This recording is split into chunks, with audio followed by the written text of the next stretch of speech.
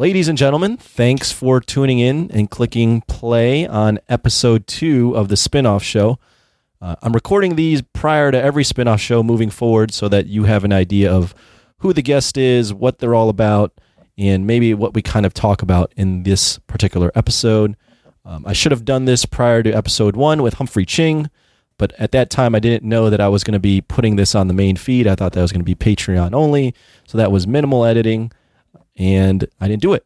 But moving forward, I'm going to do it because you're going to look at the names of these people, and some of these people you might not recognize, and you're like, why the fuck is Anthony talking to them? If you hit play, you'll know why I'm talking to them. So we're in episode 2 of the spinoff show, and for this episode, I speak to someone that you are probably familiar with if you are listening to the Jock and Nerd podcast on a consistent basis. Matt Delhauer himself joins the spinoff show. If you don't know who Matt Delhauer is, he is a frequent contributor to the Jock and Nerd podcast, creating the What the Fuck series, where he eloquently bashes on terrible superhero movies. Along with that, he has his own podcast called the Ginger Geek Pod. You can find him on the Ginger Geek Pod as well as on his own blog called the Ginger Geek Blog. Along with that, he's a former writer for The Nerdist. So we go into his career at The Nerdist on this particular show. We go into what he's doing now. It's a really interesting conversation. You know Matt Delhauer. He's entertaining as fuck. He's charming as hell. I talked to him for about an hour and 15 minutes or so. Check it out.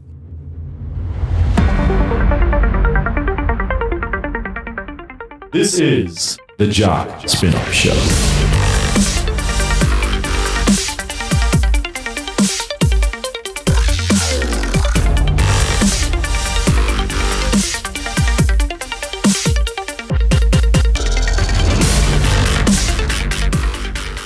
We're live again on the spinoff show.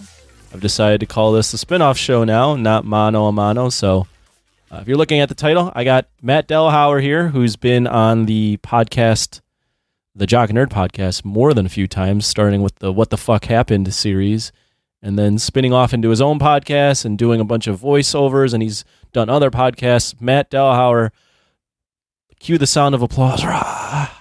Welcome to the spinoff show. Thank you. Thank you for having me on. How's it going, man? It's going all right. How are you? I'm all right. I just got done. Well, first off, we just got done trying to figure out what the hell was going on with the audio, but I literally just got home from a workout, CrossFit workout. Yeah, bro. And decided not to shower because I was like, oh, crap.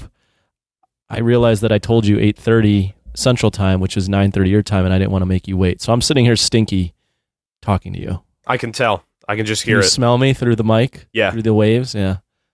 But, yeah, I wanted to do this with you. First off, I think this is smart just because you're a familiar name.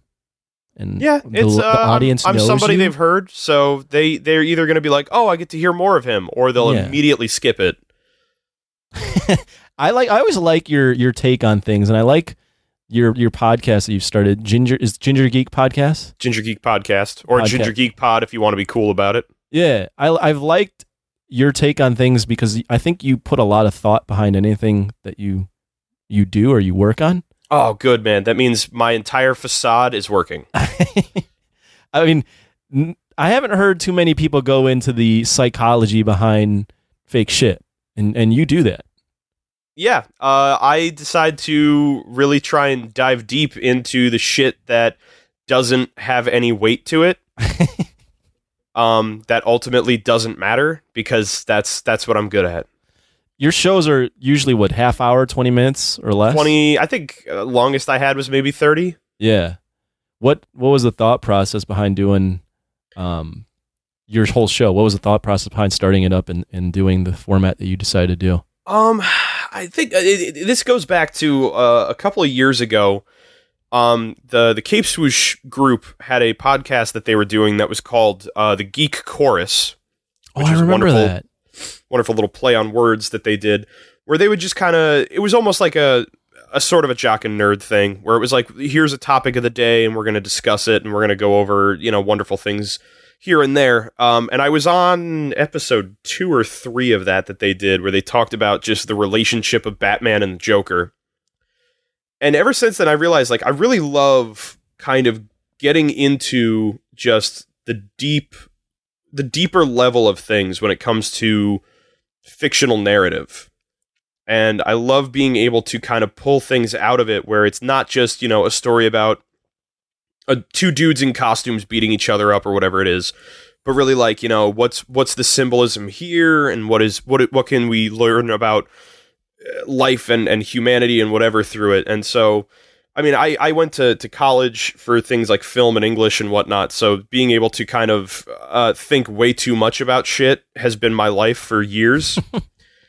So I decided after a while, we had Mike had done Geek Course for a little while, and then he had kind of passed the torch on to Rob. And after a while, Rob was deciding like it was something he didn't really want to continue with because he'd had other things he was dealing with. So at one point there was talk about whether or not I was going to take over and kind of make a third iteration of it and make it my own. And I'd even announced it on Jock and Nerd that I was going to be doing so. But as time went on, I kind of thought to myself, like, I've used the Ginger Geek name since 2012 when I started doing a blog just about whatever. Mm-hmm. And I wanted to use it to kind of build on my writing credits for internet, site, whether it's, movie sites or like when I did Nerdist, because I can't go through an interview without saying that name. And that's so how we used to bill you. Yeah, I know. I think it was the first 2 episodes we were able to do that, and then legally we couldn't anymore. No. But so I decided if I was going to try and do my own podcast, I said, honestly, I should try and build my own brand instead of working to try and rehash somebody else's thing. So I decided to make it the Ginger Geek Podcast, but I still wasn't sure what I wanted to do with it for a while. I'd thought about, was I going to do interviews? Was I going to try and do, in the same vein as Jock and Nerd? Am I looking to try and do like a weekly thing where I'm talking about like, here's what we can read on the internet if you decide not to listen to me. Right. And ultimately, I was inspired, weirdly enough, by I even said it when I did the first episode. I was inspired by the Star Wars movie that had come out at the time, Last Jedi, and really just how much I had found in that movie that I felt was a lot deeper and a lot more than just a surface level adventure film that we all had come to expect. And it was the first time that I really felt like, here's something I really want to talk about, and here's something I feel so personally connected to that I want to do something about. And I thought to myself, I don't want my podcast to just be another, mid to late 20s white guy talking about why I love comic books, because there's a million of them. And I wanted to find something I thought was going to be able to at least stick out.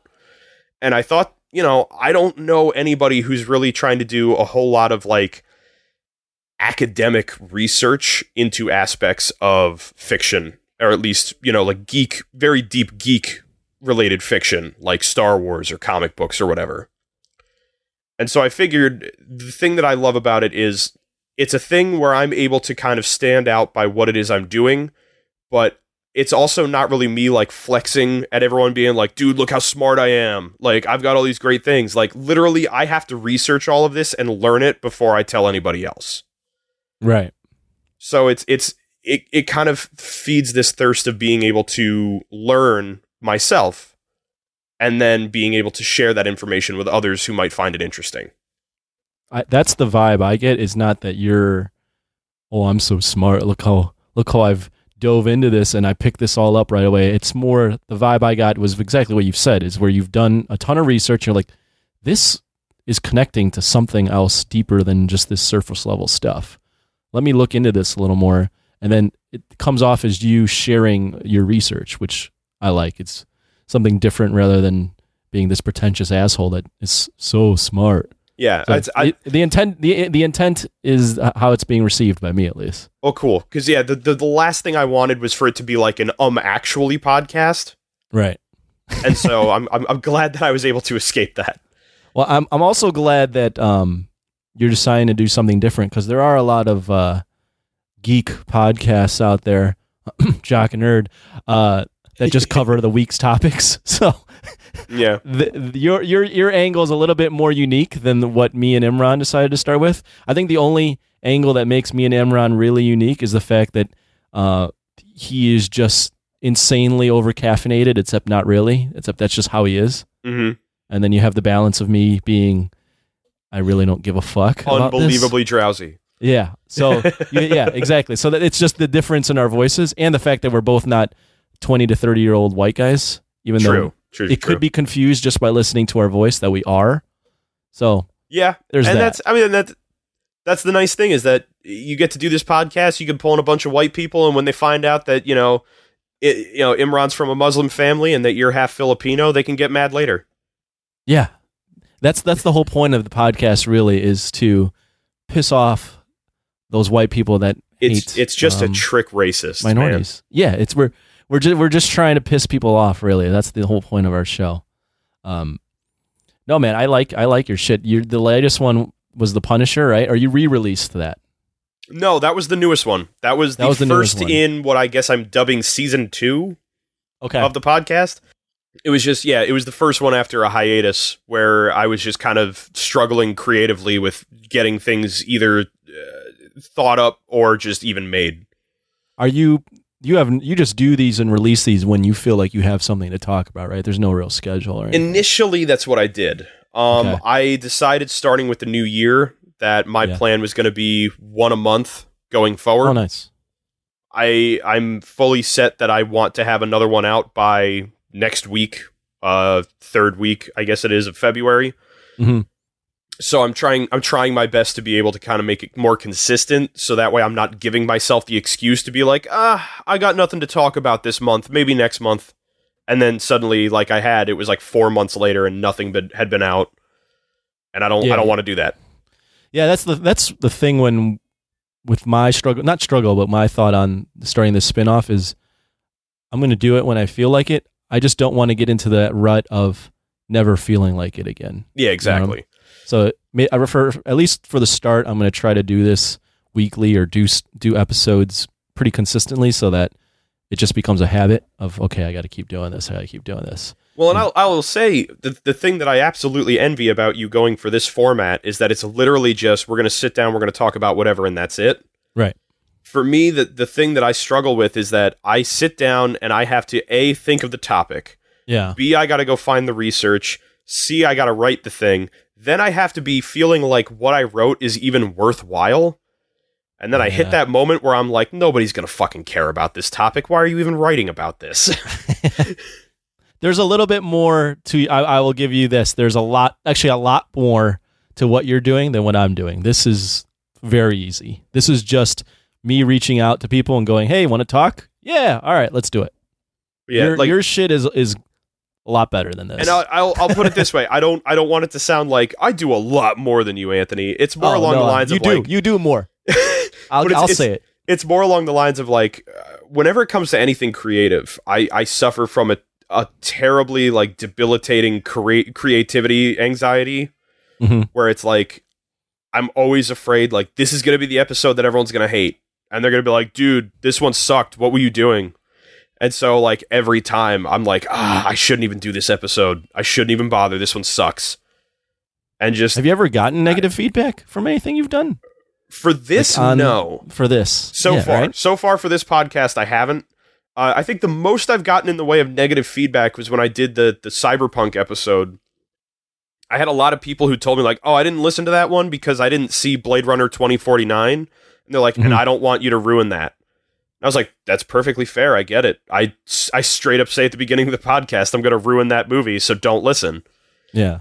But yeah, for the podcast, I really haven't gotten any negative feedback, but at the same time, like I've gotten positive feedback here and there, but it's like outside of that, when you have 5 people being like, yeah, man, it was great. I really love that episode. You're like, awesome. I guess 5 people heard it. He's like, it is completely like the fact that I'm doing this on my own. It's completely into a void. I was just going to say podcasting in general is just screaming into a void. And I look at our numbers every week and we've grown steadily, and we've been doing this for 3 or 4 years now. So we better fucking grow. Yeah. Well, I think but the people that there's a very small percentage of people that comment.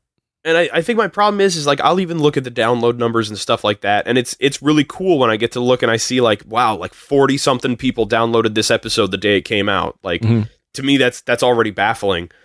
But it's just this idea of I don't know how to market myself ever. Like I grew up in a household that was very much like, you don't brag about anything. You be very polite about stuff. You don't try and push anything that you want like onto other people. So I don't know how to go out there and be like, hey, listen to my podcast. It might suck, and I don't know if you're ever gonna like it, but listen, I guess. So it's like I don't know how to crack that way, because like I can play off of the idea of being like a cocky, self-assured asshole all the time. But when it comes to shit like I really care about and I actually like I'm so terrified of trying to tell people like, here's this thing I made and I'm really proud of it, and just having them be like, this is fucking garbage. And I'm like, oh, okay, so have a good day then. I think for you, at this point, I mean, first off, your shit's not garbage, in my opinion. Well, thanks. But secondly, I don't think you're, I mean, no offense to you, but you'd say this. You're not big enough for someone to want to troll anyways. No, and that's absolutely true.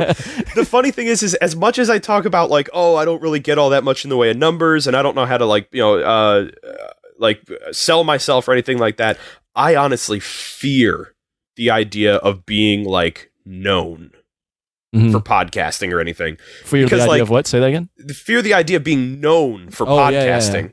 Because it's like, if I fucking work myself up into a panic now about whether or not this episode is worthwhile when I've got like 50 people listening to me, if I'm like pulling in like 20,000, 30,000 downloads in a week, I will have a panic attack.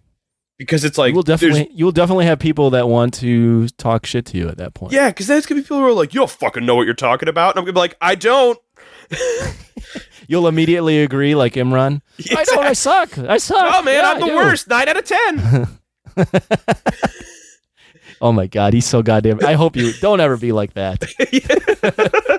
No, and that's because ultimately, when to go back and toot my own horn for the real only accomplishment I feel like I had when I wrote for Nerdist. Yes. When was that? What year was that? That was 2015. Okay. So that was the year you guys started? Yes, we started in March of 2015. I never really knew how to deal with the fact that because I was writing for like this big nationally known website, that like most of the interaction I had from readers was negative.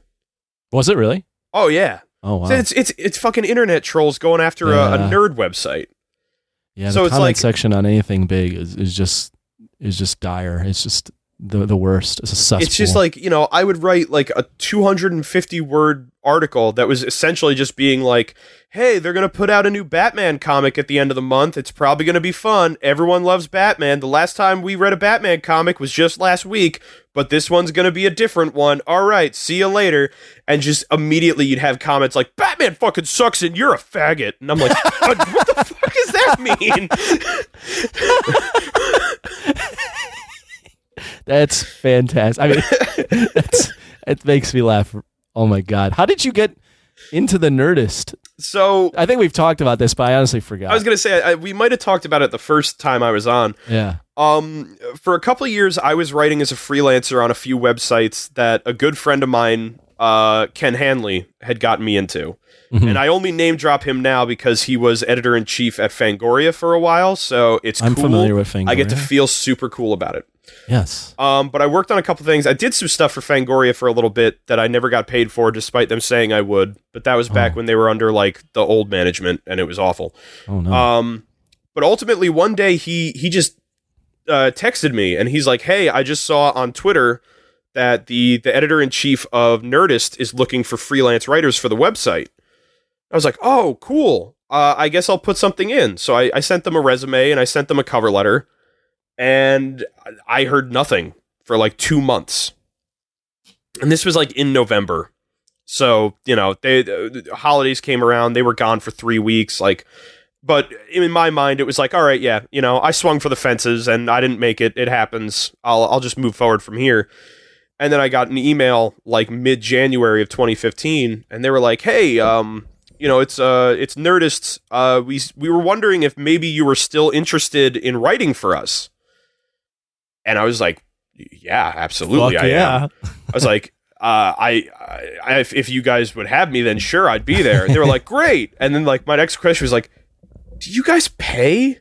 They're like, "Yeah, absolutely." I was like, "Oh, fucking even better."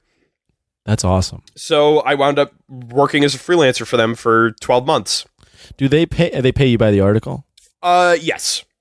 Can you write as much as you want, or how does that work? You can. And then they'll pay you every time? The way it really worked out was like every morning they would have like a huge drop of articles that they wanted written that day. And you could just kind of email in and be like, "Yeah, I'll do this one." And they, after a while, they started instating a rule where they were like, if you claim an article, you have to turn it in before you claim another one. And I think it was because of me. Well, because I'd literally roll up and I'd be like, "I'll write these 5 articles. You'll get them throughout the day." And like, I'd write one up, send it in, write the next one, send it in, so on and so forth. And I guess they just didn't like the idea that I was like cutting their list in half and taking half away from everybody else. And being like, "Yeah, you'll get them within the next like 12 hours. Because then it was like they could have gotten those articles sooner if their other writers were able to get to them and whatever else. So they started making it like you have to have one finished before you send it in. Because I got to a point where I was writing maybe 8 or 9 articles a day, just Holy because I was shit. like, "Dude, I'm gonna pull in that money." Yeah. And they didn't like that. They didn't like that you were doing that much? And I think the problem was, and I recognize it absolutely, is as time went on and I was doing that kind of thing, the quality of what I was writing was slipping more and more and more. I was just going to follow up. The more articles you're writing and trying to pound those out as quickly as you can, the quality control's got to slip a little bit. Absolutely. It's, I'm not even proofreading my own stuff and I'm sending it in. So now I've got the editors coming back being like, "This reads like garbage, man. We can't post this. You got to rewrite it." And I'm like, "Okay, yeah, I get it. But the problem was like by June of that year, I had quit my day job. So I was only writing for Nerdist for work. Holy shit. You were all in. Yeah. So it was like, I'd said to myself, I'm like, "Dude, I'm a writer now. This is what I do." So like I'd quit my day job. I was writing freelance full time. So it was like, I had to have all of these 8 to 10 articles written in a day. Otherwise I'm not pulling in enough money to just like live my life. Holy fuck. I mean, I can't imagine they're paying a ton per article, so you definitely have to write. Yeah, so that was the problem, was as time went on, it became more about me making sure I was making the money than like making sure my article about this lamp that looks like a thundercloud was like perfect.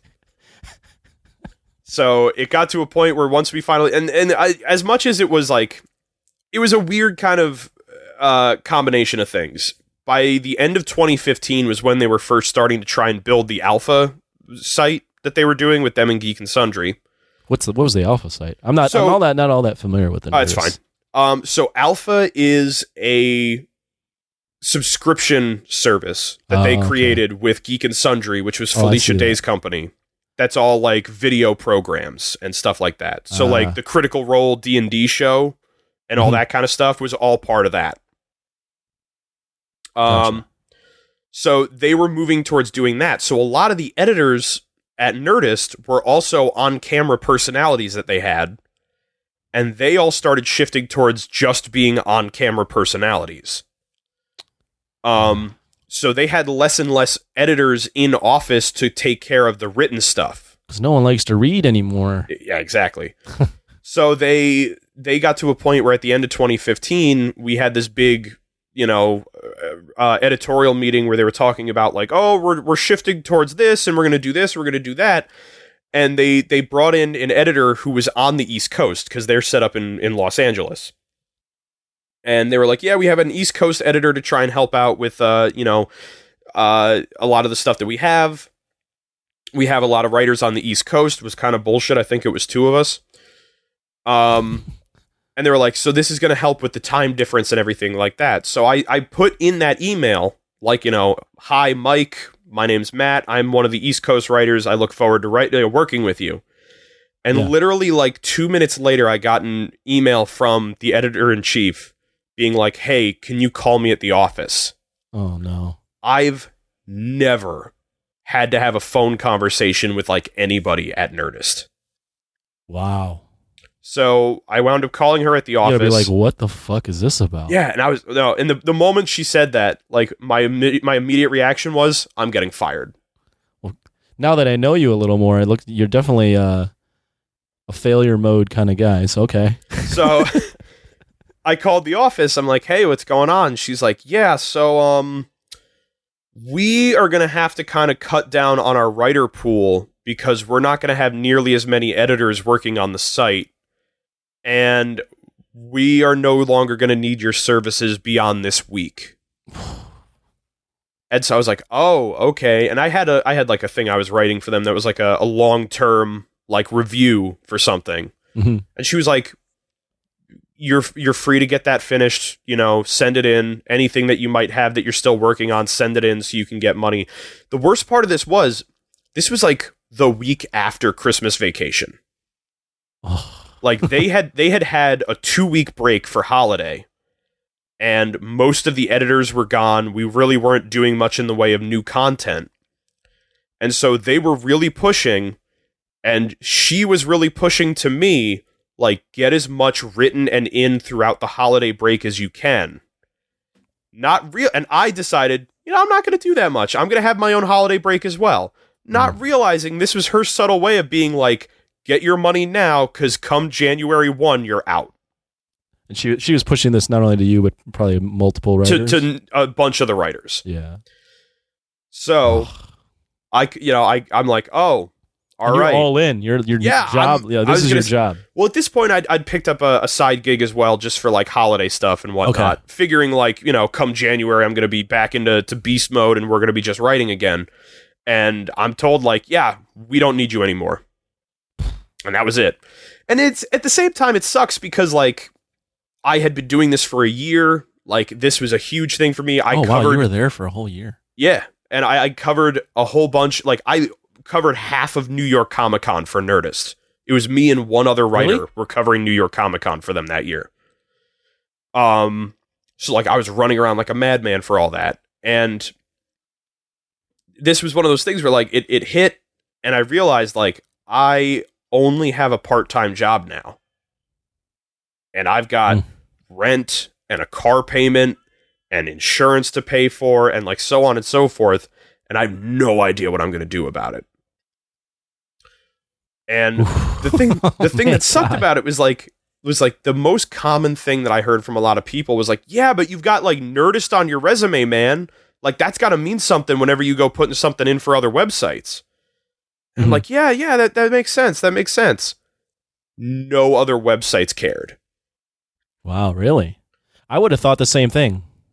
I come in and I'm like, yeah, man, I've done freelance writing. I've written for the Nerdist. I've written for Fangoria, this, and that. And they're like, that's great. We can't pay you. Oh, yeah.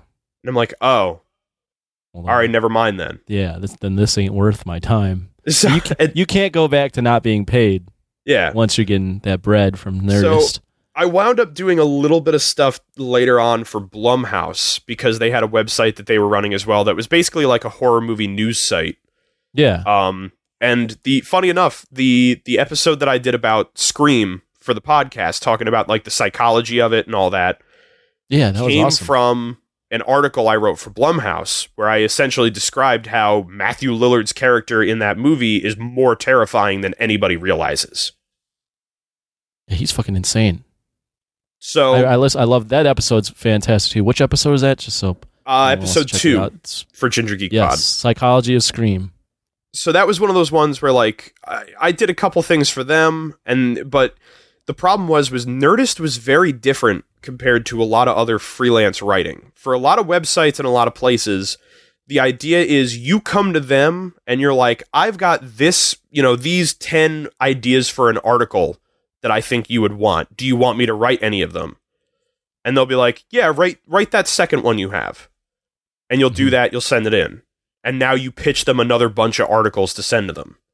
Whereas Nerdist came to its writer pool and was like, we've got these 30 ideas for stories with links to like other stuff. Who wants to write it? What did you prefer? I guess I preferred the way Nerdist did it because it was easier. You know, yeah. I wasn't curating my own material. Yeah. I mean, that does sound ideal, but you can't be as creative, right? Yes, you can't be as creative. I mean, they allowed you to bring stuff to them. Like, if you went out and you found something and you were like, hey, do you guys want me to write a story about this? If they did, they'd say yes. If they said no, they said no. Like, I brought ideas to them about, like, hey, I met Mitch Gerrits, the comic artist, at Comic-Con. He's doing a book with Tom King about the Afghanistan war. Would you guys want me to do an interview with him about this because I have his info? They were like, yeah, absolutely. You know, talk to him about it and we'll put it up on the site. Or, you know, I reached out to a publisher for a book series that I loved. And I was like, this new book series is coming, or this new book is coming out from an author I really like. I'd love to be able to do a review of it. And they were like, yeah, sure, absolutely. So now I get to reach out to the publisher and be like, hey, can you send me an advance copy? I work for Nerdist and I'm going to do a review of this book. That's fucking dope that you would get that early access just by throwing in. And that's Nerdist. That was the thing, man. Like, I loved being able to swing my dick around and say I work for Nerdist. Like, I went down to, what was it? There was a concert in Virginia run by Gwar called Gwarbecue. Mm-hmm. And I went to Nerdist because, like, my buddy Ken was going and he was going to cover it for a website. He was like, hey, man, do you want to go with me? I was like, there's no way I can afford that. And he goes, well, just see if Nerdist will pay for it. I was like, fuck, yeah, you're right. So I went to Nerdist. I was like, hey, is it cool if I went down to Gwarbecue and, like, covered it for the website? And the guy who was, like, our music editor was like, yeah, I fucking love that idea, man. So Nerdist then reaches out, and now I've got a press pass to get into this thing for free. And I'm like, I don't know how to deal with this. Like, this, I don't get handed shit. I mean, I'm white, amazing. But I don't get handed shit. I'm actually familiar with Gwar. The only reason I'm familiar with Gwar is I think they were on Bam Margera's show. Do you remember Bam Margera? Yeah. And he was all into that shit. So Gwar was very unique because just the way they're fucking dressed up on stage. I was like, shit, these guys are crazy. It's a bunch of fat white dudes wearing weird costumes made out of foam and they play heavy metal. Yeah, I mean, that's one way to get recognized. Yeah. Damn, that's awesome though. Like Nerdist, you'd be like, hey, I want to try this and I'm going to cover it for you guys. And they're like, all right, yeah, that's a great idea. Let's do it. Yeah. And then it was one of those things where it was also like, you get that wonderful jolt of being like, yeah, man, I get to go to a concert for free on Nerdist's dime. Yeah. And then they're like, all right, we need you to write 4 articles about this, and we need it to be like different types of articles. And I'm like, oh, right, I got to work. Okay. Yeah, that's the only thing. So you can't get fucking hammered and so I can't go get blitzed and just wander the crowd or anything. Right. But and then it really wasn't that bad though, because most of the article stuff I did was like sitting down and interviewing bands I liked. Holy fuck! So it's like, okay, I get to sit on this bus and talk to Fear Factory about the fact that we all love Terminator. Damn, man! The way you describe Nerdist, that sucks. It ended, and that was the thing, man. It was a fucking dream, and that was why, like. As I talk about it, making good enough money, like to like live. I made decent enough money. I had instances where it was a little rough because I was also the kind of jackass where now that I'm making better money, I'm now spending more of that money on shit. Yeah, that's my problem too. Is every year I've gotten like a raise at my job, and I'm like, but why am I not saving any money? It's like, oh, because subconsciously I have more money, so I'm just spending it. Oh yeah, it's exactly how I am. Where it's like I'll have a bunch of money now. And I'm like, dude, because I have this money, I can fucking spend it. Right. And then it's like, great, now I've got an Xbox and a PlayStation, and I'm in debt. What, so the Nerdist ends, now we're just going to go through your life. The Nerdist ends, how do you, like, get out of it? Like, how do you get yourself out of that hole? It was, honestly, a while.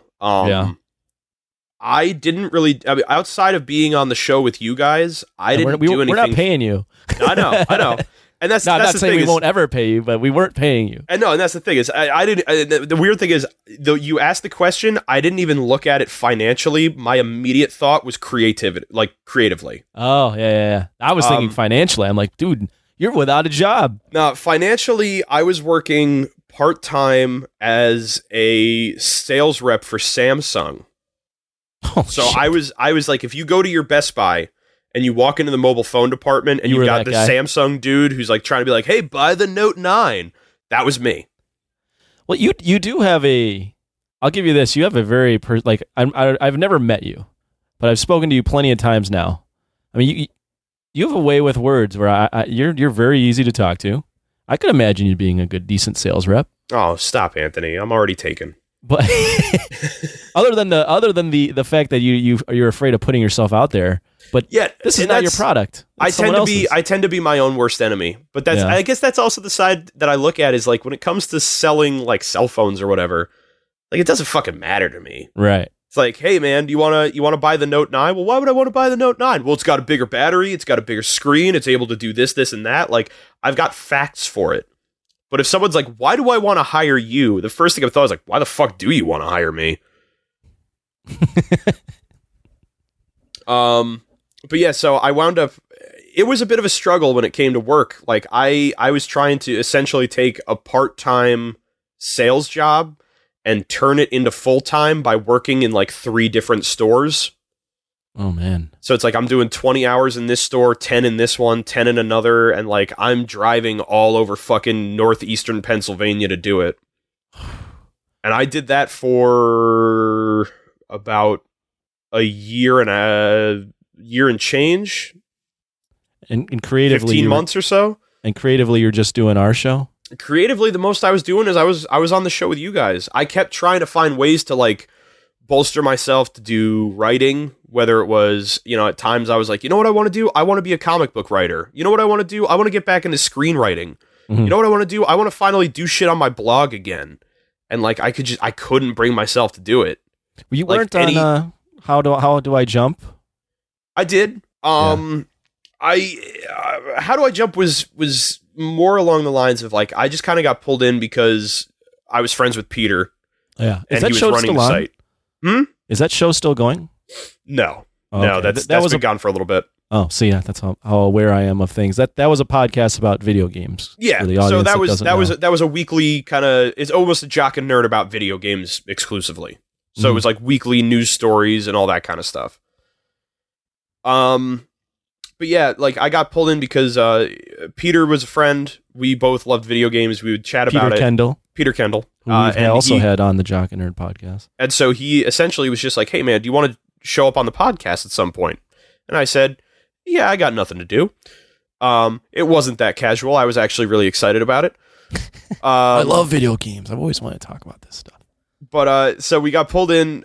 I got brought in, and I was working on the site, and I was doing a little bit of writing for them and stuff here and there. But again, it was one of those things where like I couldn't, like I would take on things that I wanted to do, and then I would never finish them because I just couldn't convince myself that what I was doing was good. Oh man, you really do have a glass half empty kind of personality. It's a weird thing, man, because it's like. Honestly, I'm very.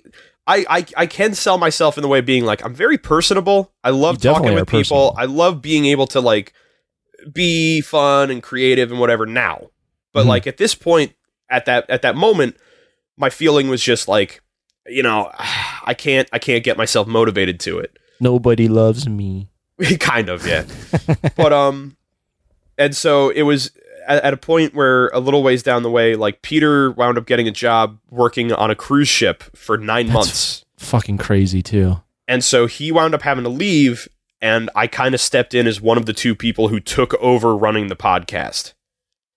And we did our best to kind of keep it afloat, and I think we did an okay job, but like it was rough sailing for a little while. Pun intended. Nice. But yeah, other than that, it was the thing that I realized was doing What the Fuck Happened was the creative outlet that I really kind of needed because it allowed me to both be creative but also be negative in a fun way. That is definitely true. If you haven't ever listened to a What the Fuck Happened on our show, it's you just creatively thinking of ways to bash a movie. Yeah, it's to narrate and then further bash. Yes. Bonner Demling, who is a patron for the show, and is my girlfriend. Oh, your girlfriend? Yeah. That's your girlfriend? Yeah. Holy shit. I had no fucking idea. Well, I'm not a person who really kind of talks Not about that anyone shit. else who is listening knows who Bonner Demling is. I know who Bonner Demling is. I was going to say, she's in the nation. You. You'll see her post every so often, but she coined the term that I think is one of my favorites when it comes to the what the fuck happened, and that's entertaining complainer. Dude, she's cute, man. Good for you. Well, thank you. Yeah. It's finding a way to take just something that it's like, instead of bashing on something where I'm just like, this is the stupidest fucking thing in the world, it's finding a way to bring the humor out of it, because like, yeah, it's stupid, but whatever. Right. At the end of the day, it doesn't really matter. But yeah, it is. You definitely have a way with words where I'm just. That's the thing about when you're on our show is I don't even want to say anything because your flow is so funny that I'm just sitting there. Like sometimes I'm just sitting there for like a good 5 to 10 minutes, not saying anything, just laughing the entire time.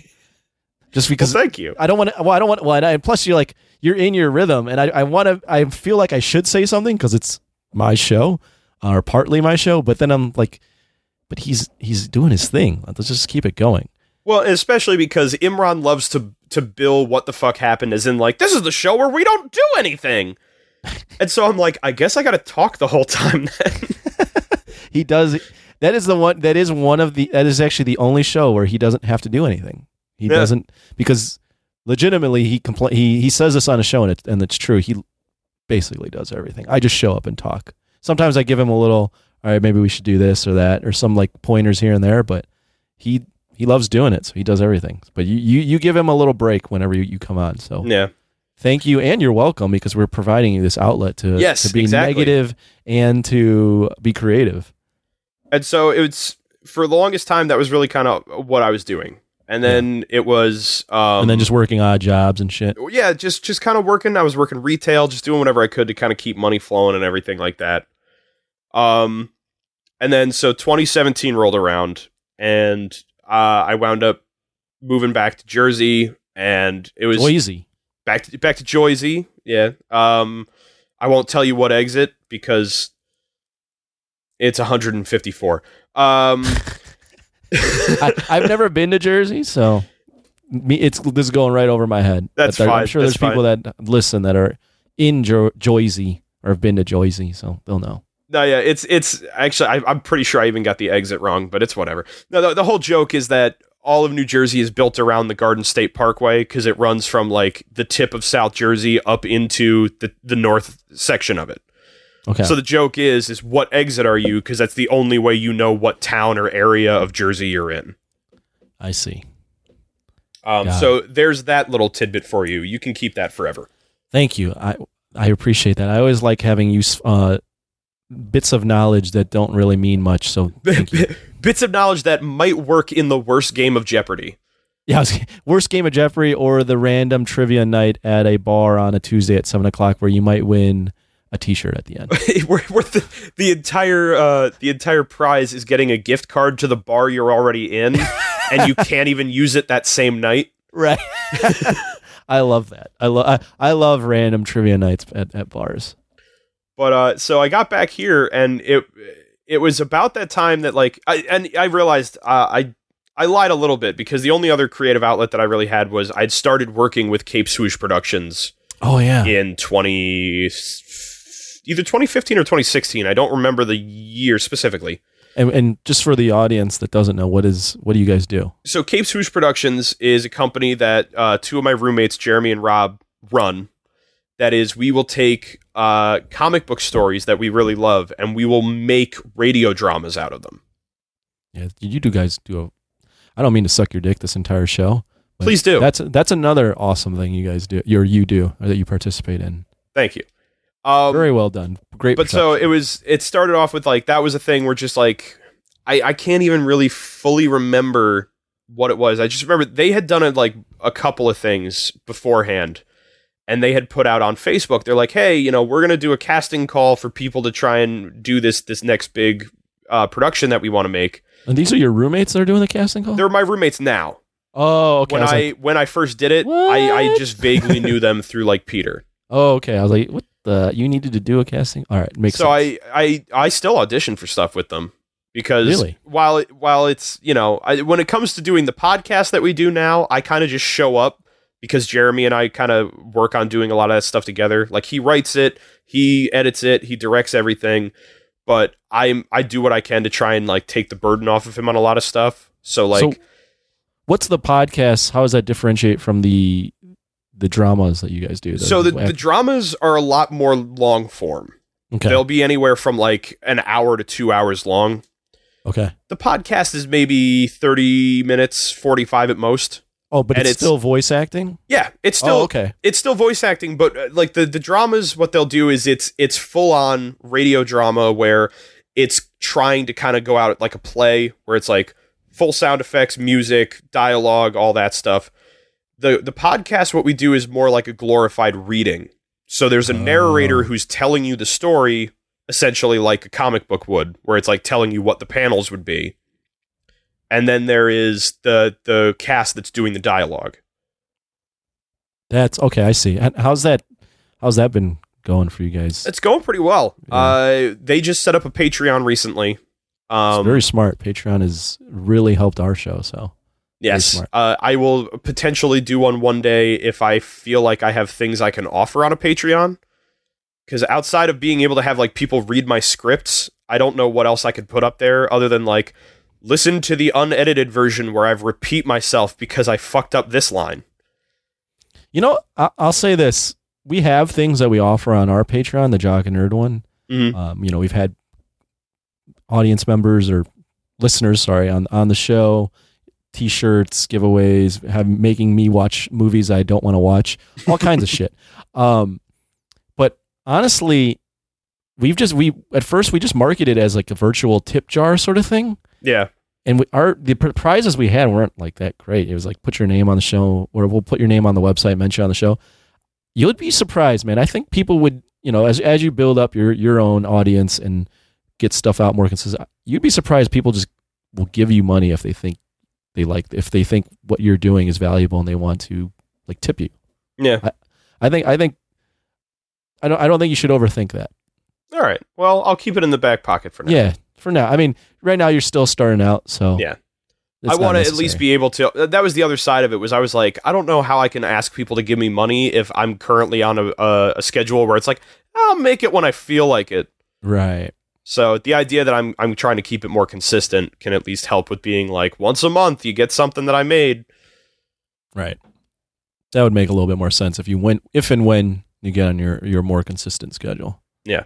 But yeah, so I did Cape Swish for a little bit. I mean, I still am, but that was one of the things that was going on. You just announced a new production, right? Yes. So that you're we are going to be starting production on an adaptation of The Umbrella Academy, which I'm sure plenty of people are going to recognize as what will also be a Netflix series very soon. Yeah.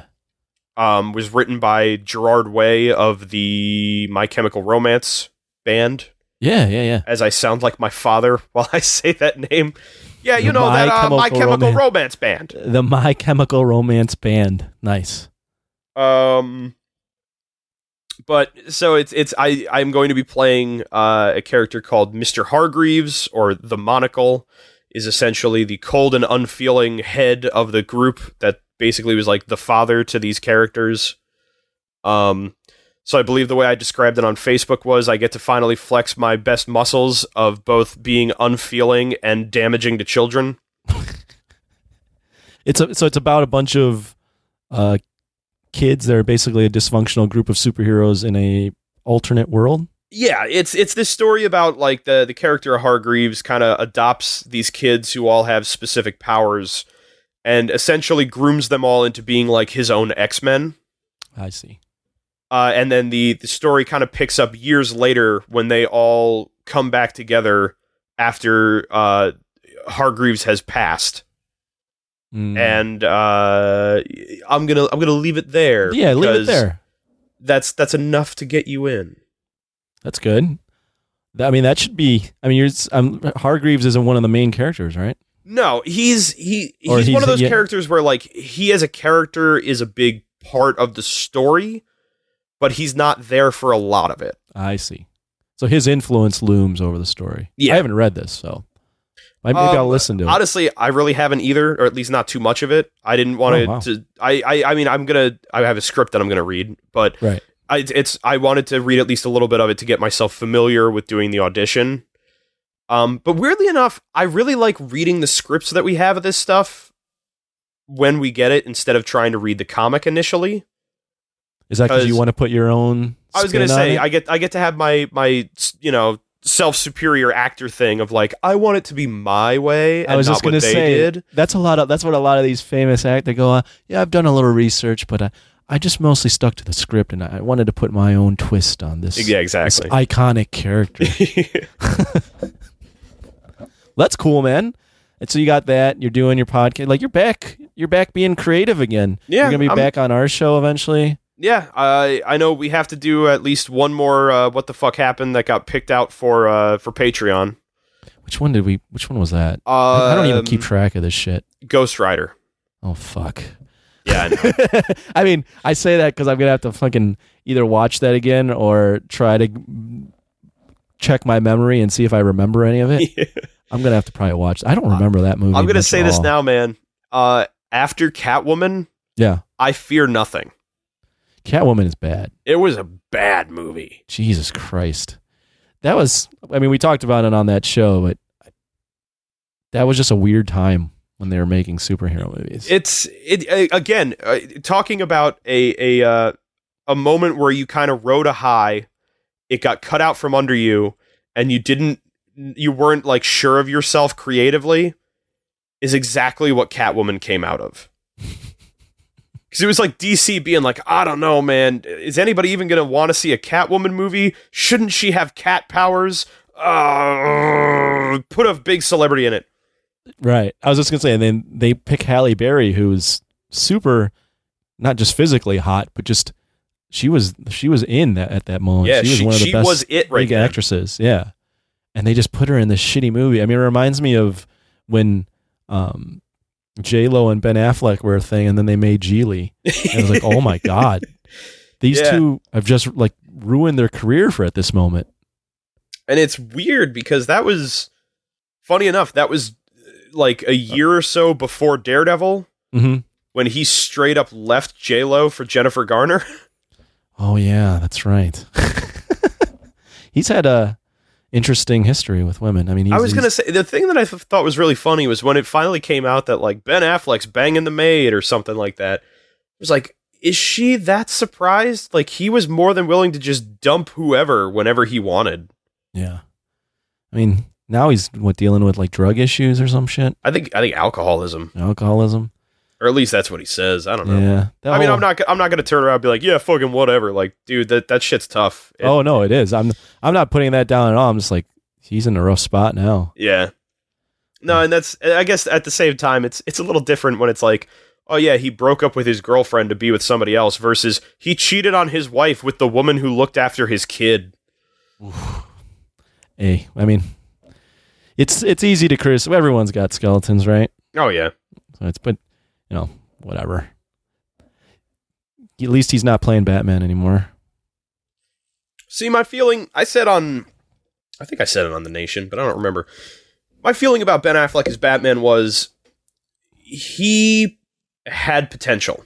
I think he got fucked. But they never gave him a chance. Yeah. I think the way that I described it was outside of the scene in Batman v Superman where he breaks into that warehouse and beats the shit out of a bunch of guys, which was actually a really cool scene. Everything else was just stupid. And you could tell. I think you mentioned that on our show, yeah. I think, yeah. Oh, yeah, because we talked about the whole him not being Batman anymore before the Punisher review.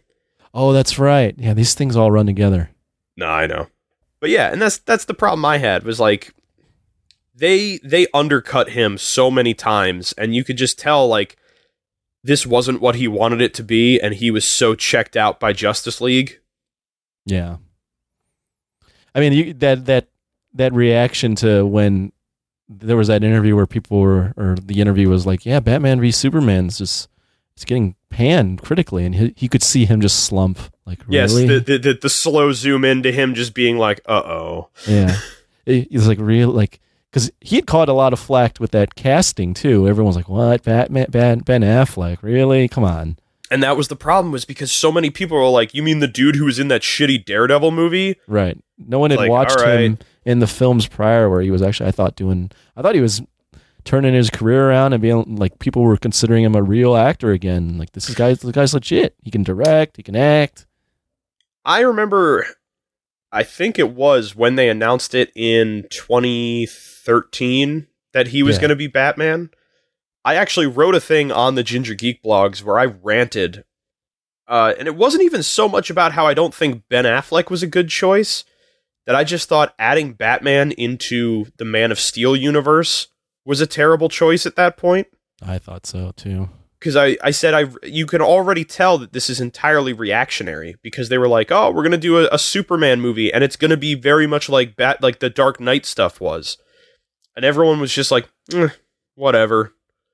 And so they freaked out, and they're like, well, no, it's setting up a universe where Batman's there too, and he's going to be in the next movie. And you're like, dude, Batman wasn't the selling point.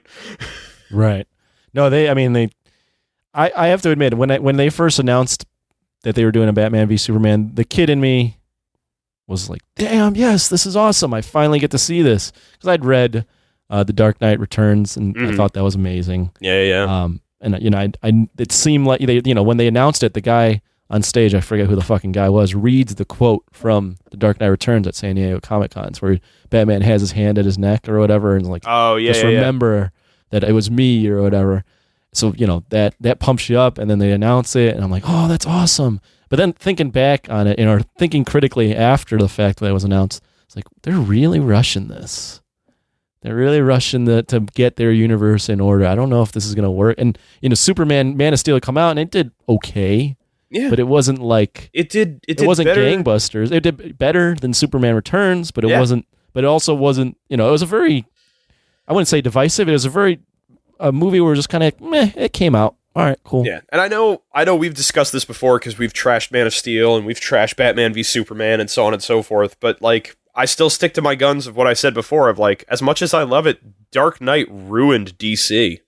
Yeah. Because the moment they realized they could make $1 billion off of a comic book movie, they refused to accept anything less. This is true. And then they made Green Lantern, which was supposed to be a little bit more hopeful and cheery and like a little bit brighter. Well, yeah, that was their attempt to making their own Iron Man. Yeah, and they really fucked that one up too. Mm-hmm. So they're like, to know more about Green Lantern, check out the What the Fuck Happened to Green Lantern episode. Oh, that's right. We did one of those too. Not off the air. When we tried to start this podcast earlier, I brought up something that I want to touch base on again. Yeah. Talk about again. So you watch pro wrestling still? Yeah, I do. I know Rug Boy has given me shit for it before, but I do. I watched pro wrestling until probably, here was my pro wrestling history. I was Hulkamaniac. Mm-hmm. As a kid. How old are you, by the way? I am 29. Oh shit, I'm fucking older than you. But we grew up around the same time. All right, so yeah, absolutely. I was a Hulkamaniac. Then when Ultimate Warrior came, he was my guy. The fucking running to the ring and all that shit. The armbands, the fucking tassels on the booby tassels on his knees, they were great.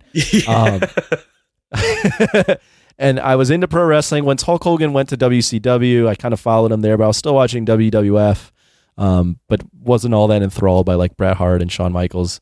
But I watched all up until probably like 99, 2000. Mm-hmm. And then once in school, it started, people started to realize, hey, wrestling's fake. Like at this time I'm 12, 13. That's the age where you're like, oh, wrestling's fake. This is, it's kind of stupid. Like it's kind of looked down upon to watch it at that point. I jumped back in a little bit in high school, like around 2004, because Brock Lesnar started wrestling, or 2005, I think. And I was just like, I think that might have been like, 05. 05? I was like, I just saw him I turned on, I was flipping through the TV and I saw him on Raw. And I was like, this fucking guy's enormous. Like, I gotta, what is going on? He's gonna face The Rock, and I watched it a little bit. So I started watching, and I was like, oh, The Rock's still here, Triple H, Undertaker. These guys are all still around. What the fuck? Hulk Hogan was like showing up occasionally. I'm like, this shit's, this is like my nostalgia. And I started like reading like the pro wrestling sites and getting in on like, oh, this is what the storyline's gonna be. Oh, this guy's injured. Oh, this is going on. So I started getting in all like the behind the scenes shit. And then I stopped in like a couple of years after that. And I haven't really been, I like have a peripheral view of what's going on, but I haven't been following since. But my point being is, it's totally cool, like wrestling. I still respect what's going on, and I know there's a hardcore crowd that follows like everything behind the scenes, and there's the indie crowd. So yeah, man, what do you think about the current state of the WWE, or are you following it enough to even have an opinion? The truth is, I've only really Brock started. Lesnar's champ right now. Yeah, So Brock Lesnar's been champ for like 3 years now. Yeah. I've only really started following it more adamantly in the past few months, strictly because a group of my friends and I, because we live in Jersey, we got tickets to go to WrestleMania at MetLife. Oh, was that like 3 or 4 years ago? No, that's in like 2 months. Oh, this upcoming one. Yes. Holy shit. That's cool. So we got what if real it's like pumped. 30 degrees? Yeah, we'll wear coats, I guess. No, I'm not saying for you. I'm saying, what if it's like 30 degrees and those guys got to walk out in their underwear and wrestle? Oh, yeah. I don't know, man. I don't know what steroids does to your blood pressure, I guess. But like, so because we were able to like snag tickets, we're going to go to WrestleMania. I'm like, all right, I should know what's going on a little more than I did previously, because I would jump in and out every so often. And like I started off as a kid. I started just a little bit later, and I actually started at WCW because I thought Sting was like the coolest fucking thing in the world. Sting is pretty cool. So I was there for that for a long time. I wound up going over to WWF about like 98, 99, and that's kind of like where I stayed from there until maybe like 2002, 2003 or something. But other than that, like I would check in every so often, but like it had kind of lost me once like the Attitude Era had died down. Yeah, that's when it got kind of lame. But like recently I've kind of gotten back into it because like you said, it's a predetermined thing and it's mostly like a soap opera, but like it's still athletic as shit, man. Like I'm not in that shape. I'm not going to pretend like I'm better than them because they also act while doing backflips. I also my appeal of it, or the appeal I had when I was in high school, and even to this day I still respect, is not only the athleticism is for sure amazing. There's some crazy shit that they're doing, and the timing and all that. Like the wrestling part of it is hard and very beautiful if a match is choreographed well. But the thing that intrigues me the most is those writers and how they have to figure out how to push people and like their thought process on, okay, we're going to try to make this guy become famous. And then a lot of times, like the crowd will pick who should become famous over the guy that's supposed to become famous. So that whole dynamic of trying to figure out, okay, when is the right time to push this guy or girl? How is the crowd going to react? Okay, how do we pivot if the crowd doesn't like this? Like all that working storyline, because it's every week, is some of the more intriguing stuff for me. Yeah.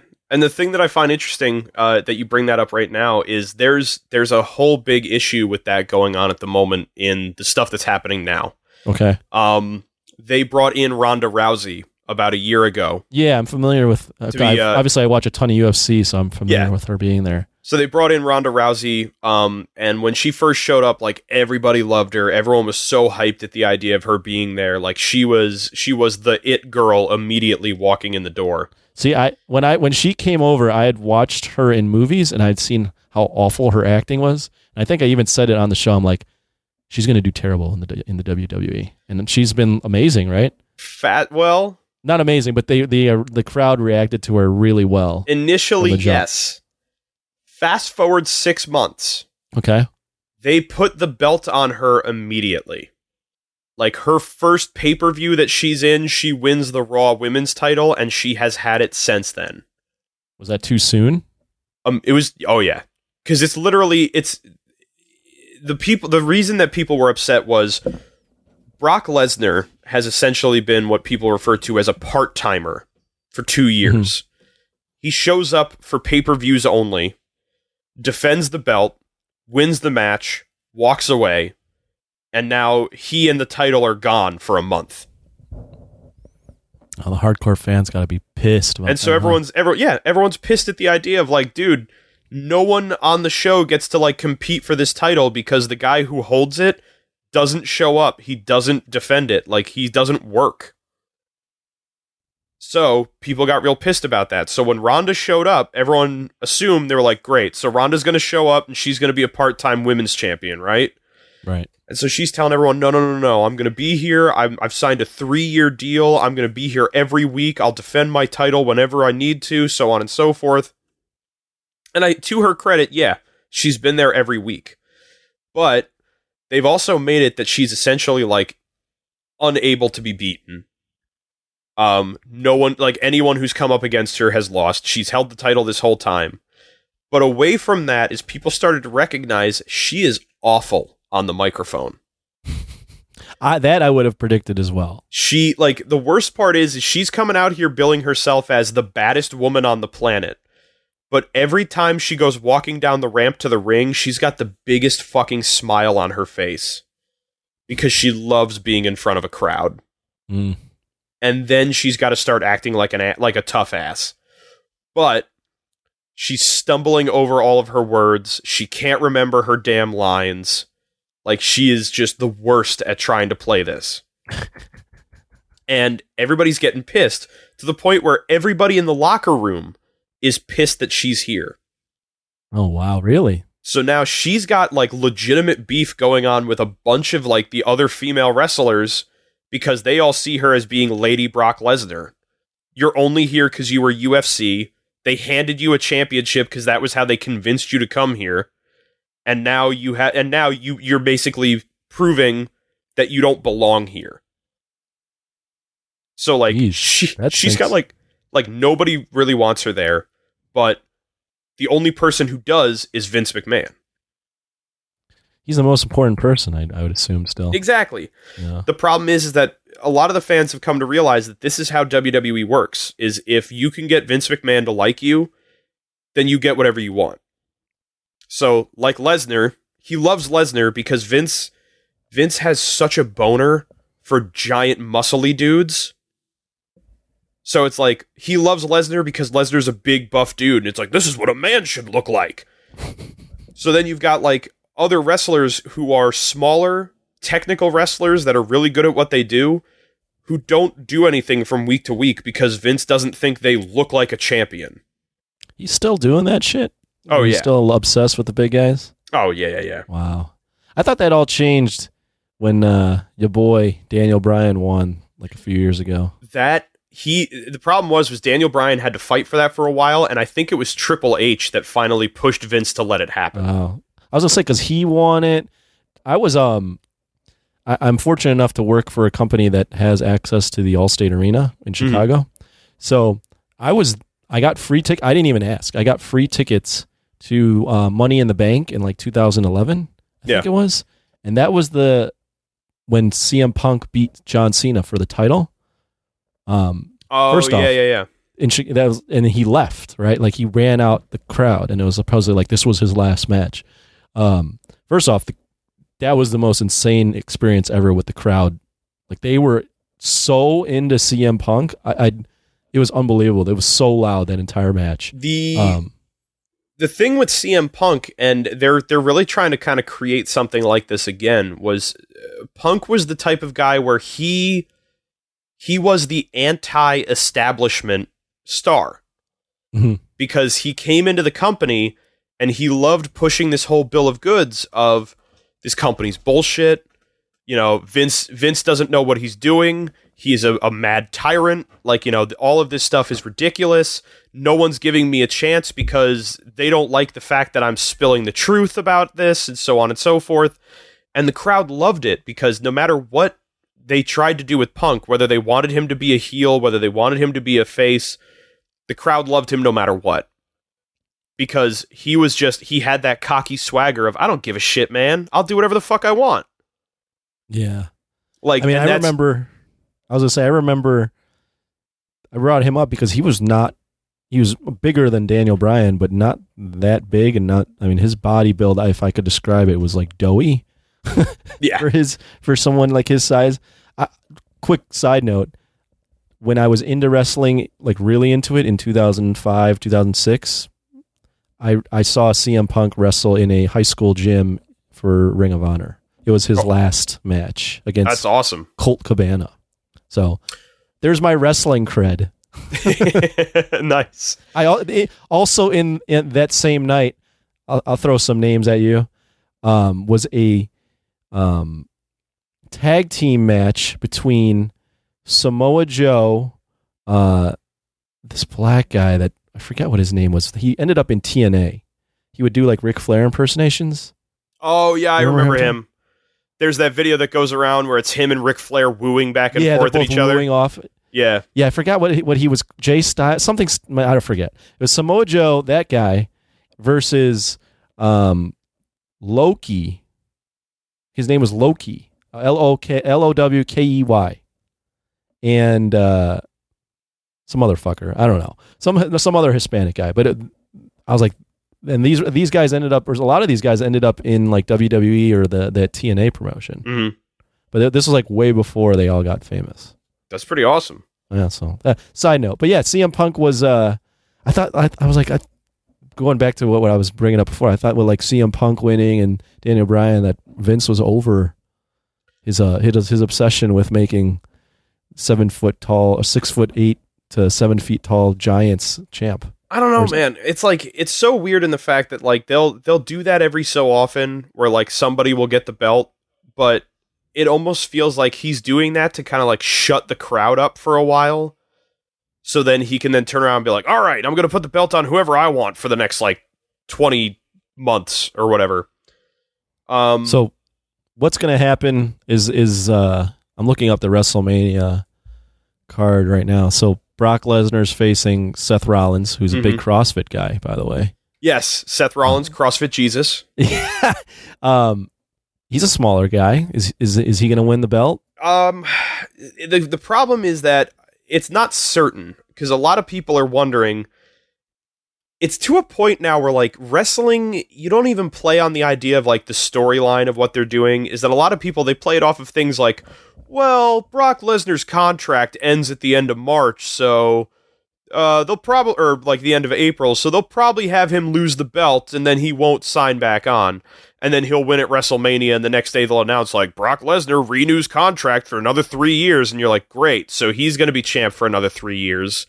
The only reason I'm aware of that is because he was supposed to fight in the UFC sometime around March, because everyone in the UFC was like, yeah, he's done. He's going to be done with wrestling. And then it came out, oh, by the way, he's doing more wrestling. But he has the option of doing UFC, but he's doing more wrestling. I was like, oh, all right. Well, which is weird, because it's like, yeah, Vince put into his contract, like, you have the option to go do UFC if you want. And then he just, like, doesn't. Right. I mean, it's for Brock, why would you do UFC?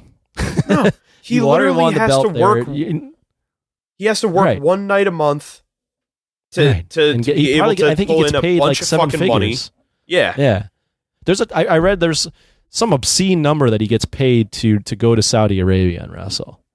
Whenever they do those shows that get a ton of controversy. Yeah. I'm looking up here. Ronda Rousey's wrestling Charlotte Flair. So Ric Flair's daughter. That's the big controversy they have going right now.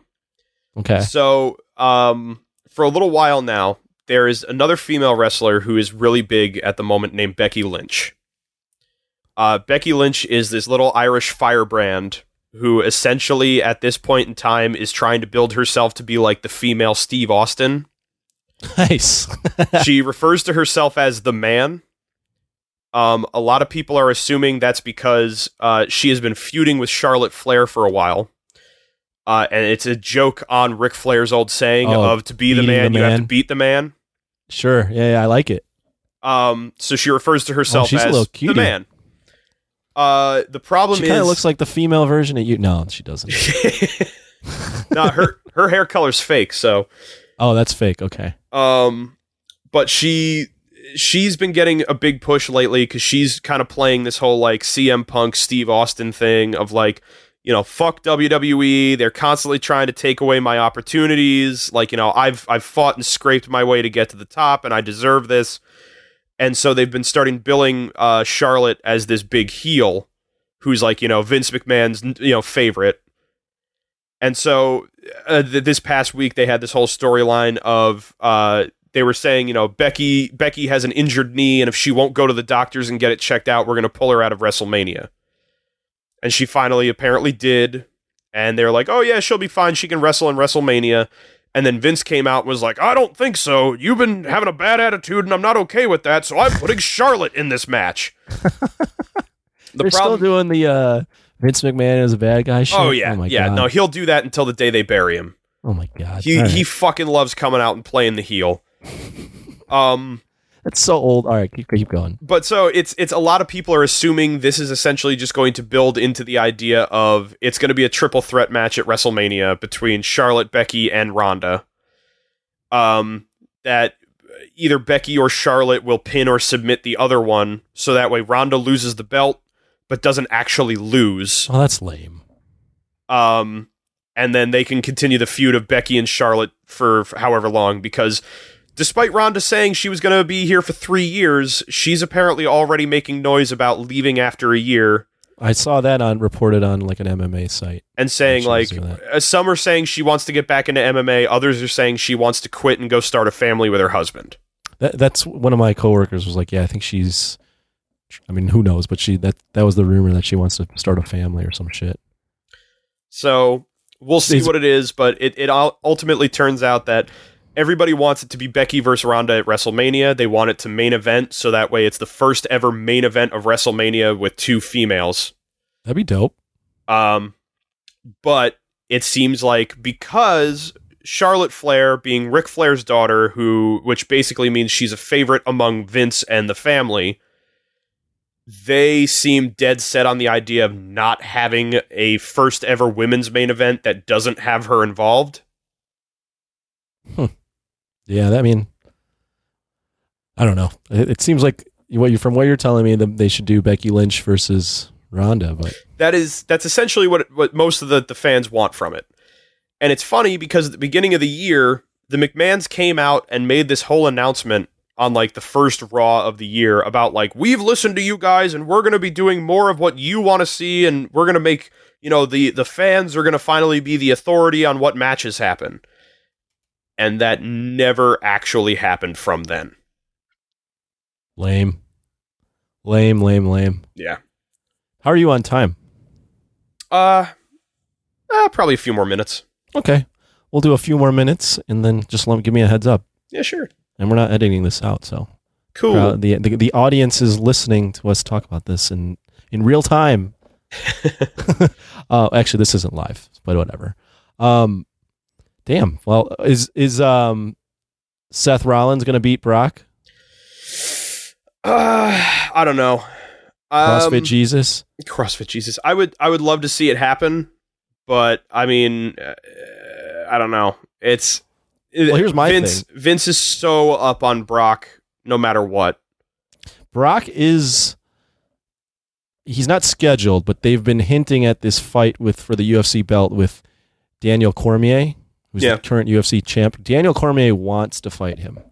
Now, Daniel Cormier was supposedly going to retire in March, but now he's like, I'm going to push this back. I can still make some more money. I'm still good. That's the fight he wants. I think that's the fight the UFC wants to make, because Brock Lesnar, even as being 8 years removed from competing full time, and I think 8 or 9 years removed from winning a fight in the UFC. His last fight, I don't know if you knew this, his last fight in the UFC was like in 2016, I think. Okay. Fought Mark Hunt at UFC 200. They brought him back for like this special like fight purchase, and it was like, oh, we got Brock Lesnar back. And Brock Lesnar won the fight. He won it by decision. He didn't look that great, but he won. And then immediately gets popped for steroids. Well, and I was going to say, I have to wonder for how long he's been wrestling, just how good he would even be back in the octagon. I was getting to the point of he's really not like qualified at all to even be fighting for a UFC title, because he's not like this. He's going to get crushed. Oh yeah. But this is what the UFC wants. They want to make this fight happen. I don't know how much they're going to add to his pocketbook. But just going off that, there's a good chance he might lose a belt. Because I don't see Vince letting him go to the UFC.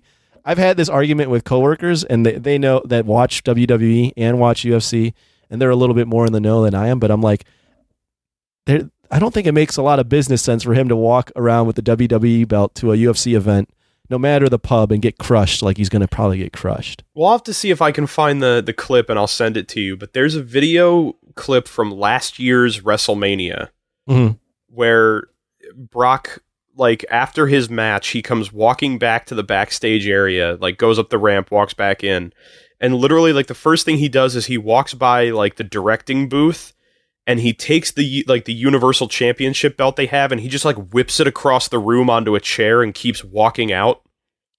And you just randomly hear, like, Vince McMahon yell at him, like, "Hey, asshole!" Is that a work, or is that real? Oh, I don't know. But that's the thing, is like he walks in, just, like, tosses the belt to the side, like, fuck this shit, and, like, just keeps walking.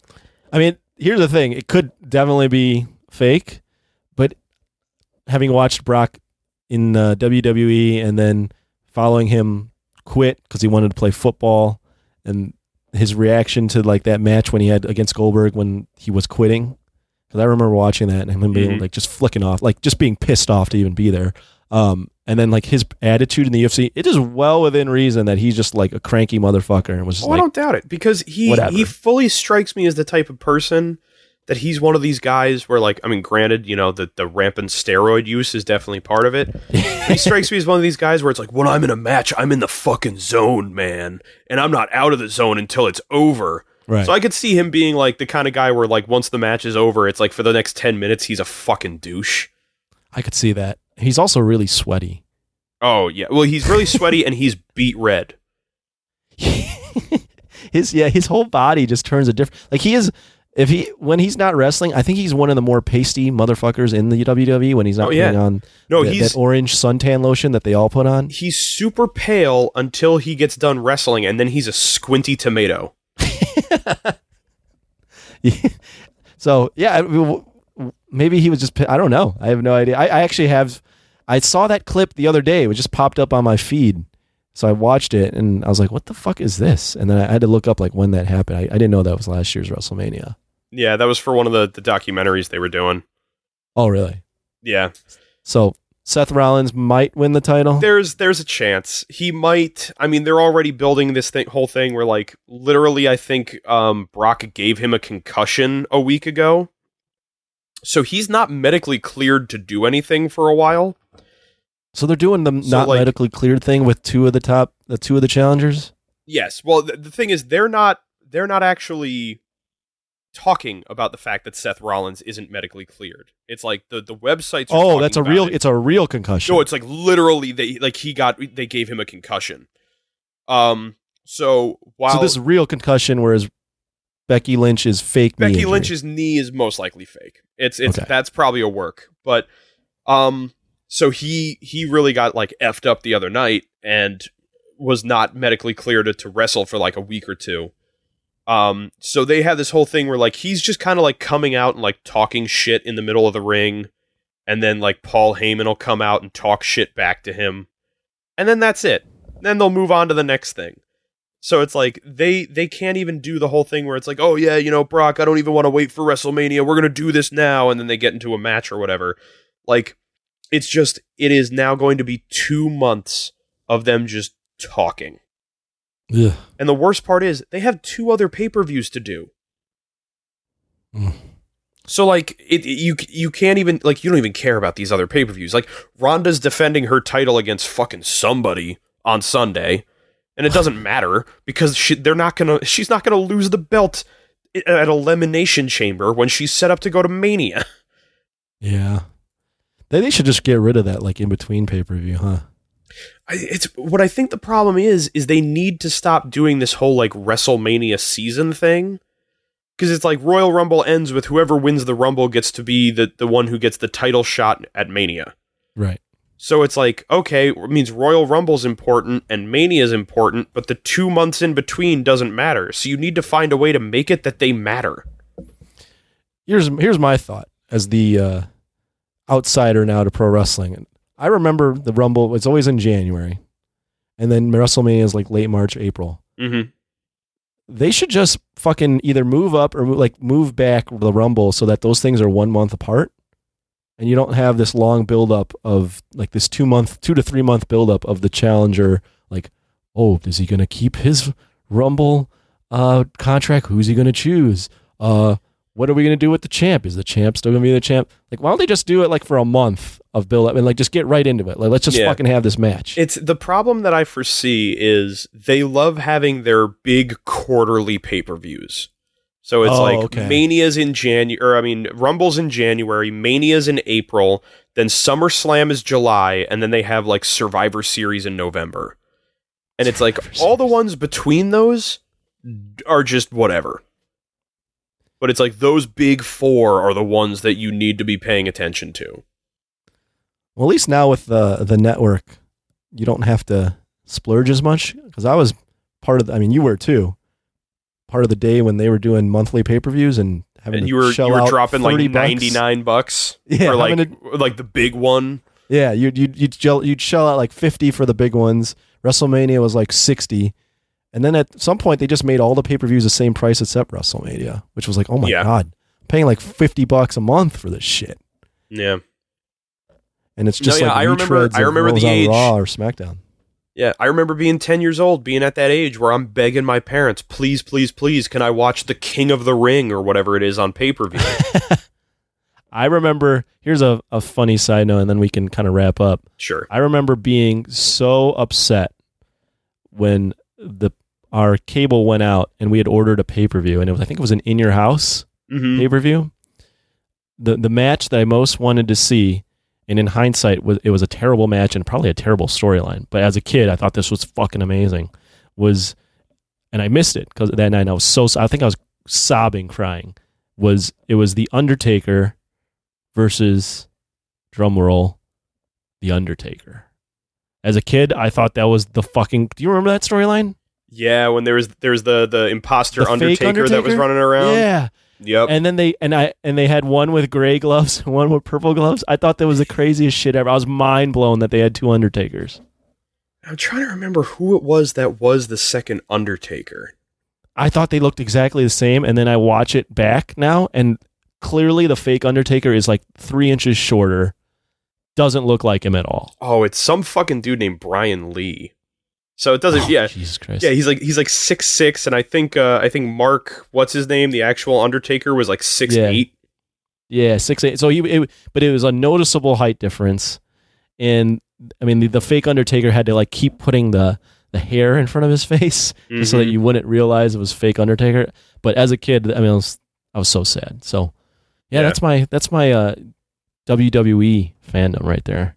I'm glad we got to nerd out about that because I don't ever talk about WWE mostly because I don't watch, but also because I don't want to lose respect. The bit that I'll leave you with is a few years back I played on a paintball team with my brother and some people. Okay. And every year there was a really big game that we would play at this field that we went to that was called Castle Conquest, where they had this big field where in the middle they had like a big plywood like castle they had built where it's like it had like 2 levels and a big courtyard and all that stuff, and the whole point was like one team would be in the castle and they could fire out over the walls at people, and the other side was a much bigger team that had to try and storm in and take over.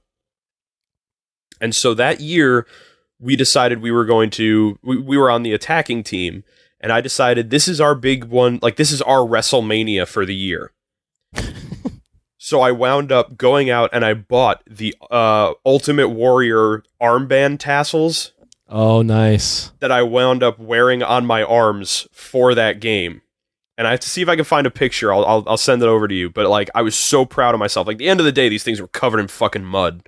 It was just, there was me in this sleeveless fucking like basketball jersey for our team with the logo on it, and these bright pink and yellow and purple tassels just running off my arms.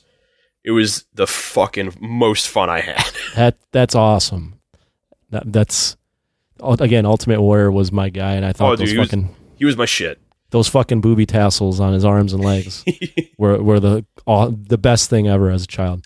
I think that's the last thing that I would think of is like when it comes to pro wrestling, The thing that I miss so much is from the way old days when you just had the most ridiculous gimmicks and everybody bought it. That was exactly what I was gonna say. Is you bought in? You were like, I'm all in on this. So it's like, right Undertaker's a dead guy that came back to life. Great. The Ultimate Warrior is from parts unknown, and he gains the powers of the gods by shaking the ropes of the ring. Like it's just like the stupidest shit, but it was so fun. Oh yeah, that was good. I mean, even down to the guys that really weren't all that cool, like the bushwhackers, fucking walking in and like putting their arms up like idiots and licking people's faces. I was like, I'm all in. This is the best. This is what every child should be watching right now because this is amazing. Well, hey man, thanks for your time, Matthew. Yes, you're welcome, Anthony. Thank you. I appreciate the full name or the proper first name.